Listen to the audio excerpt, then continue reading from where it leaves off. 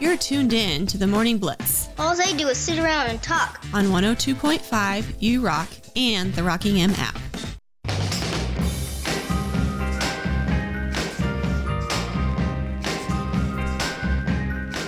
Thanks again to Nick Athen from ChiefsBlitz.com. Great stuff from him talking about the Kansas City Chiefs and also about the NFL as well through 4 weeks of the season. It's anybody's race in the NFL. It really, truly is. You know, we mentioned the unbeaten. San Francisco, Philadelphia, the only two unbeatens left. They're in the NFC. Here's the deal, though. The NFC East is a lot tougher. I know the Commanders lost in overtime to the Eagles. That was a heck of a game. Commanders might actually have something cooking with Sam Howell, to be honest with you. They really do.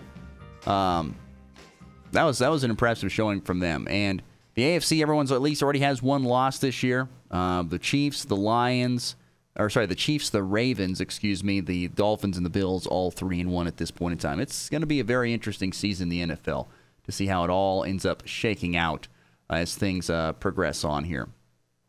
All right, let's get to... let's see. I want to get to, once again, reminder in local sports today before we get to the walk-off. A reminder of big day in local sports.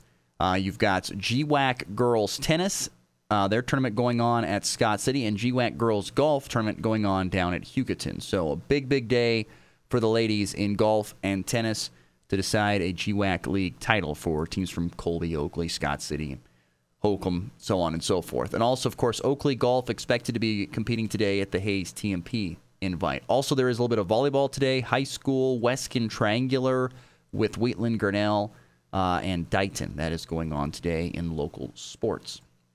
So not a heavy slate of things, but a couple important ones, especially when you've got league championships on the line here this Monday. I wanted to get into the Ryder Cup just for a moment. Here's the thing. I doubt anybody watched a lot of the Ryder Cup, if we're being completely honest. I doubt a lot of people watched it because it was just at a weird time. I mean, it was, going on while everyone was asleep, at midnight, 1 or 2 in the morning. That's when it was really going on. You could catch some of it early in the morning when you got up. Otherwise, you really didn't watch it because it was over in Rome. But the U.S. absolutely got trounced, 16.5 to 11.5 victory for the Europeans there on the road. I mean, it was pure domination by the Europeans. And the U.S. has really not shown much of a pulse when they play over in Europe. They really don't. And I don't know why. It almost looks like the Europeans always look like they want it more than the U.S. players. It's like it means more to the Europeans to win and represent their country as a whole than it is the U.S. And I don't know. Something's got to change. Something's got to change about that. And I don't know what it is, but something has certainly got to get changed in the future for the Ryder Cup, which will be a Bethpage Black in New York in 2 years. That's the next Ryder Cup back on U.S. soil. A 3-run walk-off home run, a game-winning walk-off with a walk-off. His second walk-off hit of the season. In walk-off fashion, that baby's gone. It will be one more game left on the NFL slate here with Monday Night Football tonight. Seahawks and Giants. I'm just thankful it's just one. I think that's the big thing. I'm just thankful it's just one game tonight. I was tired of the doubleheader. I just like to be able to sit down and watch one game and focus my entirety on it. And that's what I look forward to doing. So anyway, big thanks to Nick Athen.